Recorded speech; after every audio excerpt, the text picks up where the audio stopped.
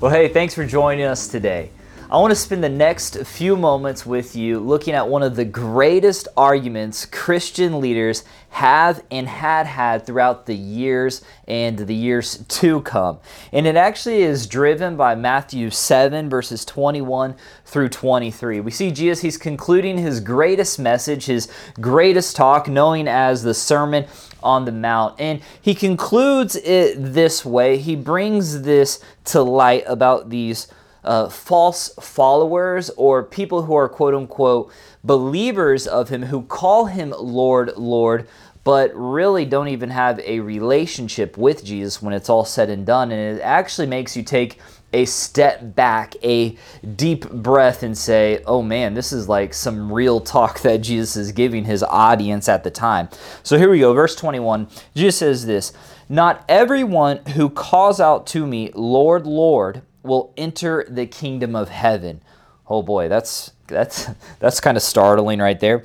"Only those who actually do the will of the Father in heaven will enter. On judgment day, many will say to me, Lord, Lord, we prophesied in your name, we cast out demons in your name, and performed many miracles in your name. But I will reply, I never knew you. Get away from me, you who break God's law." Now, that is a pretty, tough verse when you look at it and when you read it, especially when we start thinking like, hey, am I one of those people who Jesus is talking about? Like, I declare him Lord, I'm doing awesome things in life and he's with me, but how do I secure this, for maybe a big theological word here, how do I secure my salvation? I mean, questions arise like this. Like when we read this passage, how can we say, hey, I do great miracles, yet, and then at the end of the day, Jesus takes a step back and say, I don't know you. Like, how does that happen that we just read? Or how can someone cast out demons and do these great wonders, yet Jesus again saying he didn't know them? Or how can someone declare Jesus Lord, Lord, yet at the end of the day, Jesus is saying that he may not even know who they are? I mean, when we kind of put it in fast forward to modern day era, it's, in other words, there's some people that sit in church on Sunday that say Jesus is Lord, Lord, and Jesus is going to, at some point, maybe say, I didn't even really know you.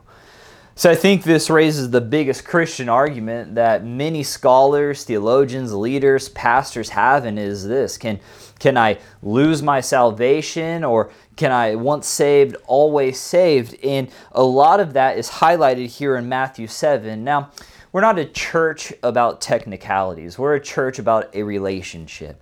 And I think a lot of us, when we begin to ask these questions, am I eternally secure with Jesus, with God? I honestly think we're asking the wrong question.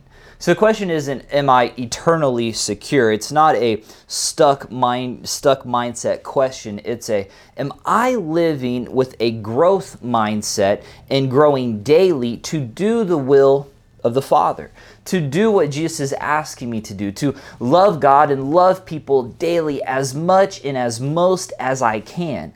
I think that's what that question should be asked when we look at Matthew 7. Not, hey, am I the one that's going to miss out? Or, hey, I've done all these great things and now Jesus is going to say he doesn't know me. It's not a loser mentality. It's a winning mentality. It's a, hey, I'm going to do my best when I wake up tomorrow and the days to come to live with purpose, to live in a relationship with Jesus. So I want to encourage you. There's moments in life when we just don't know.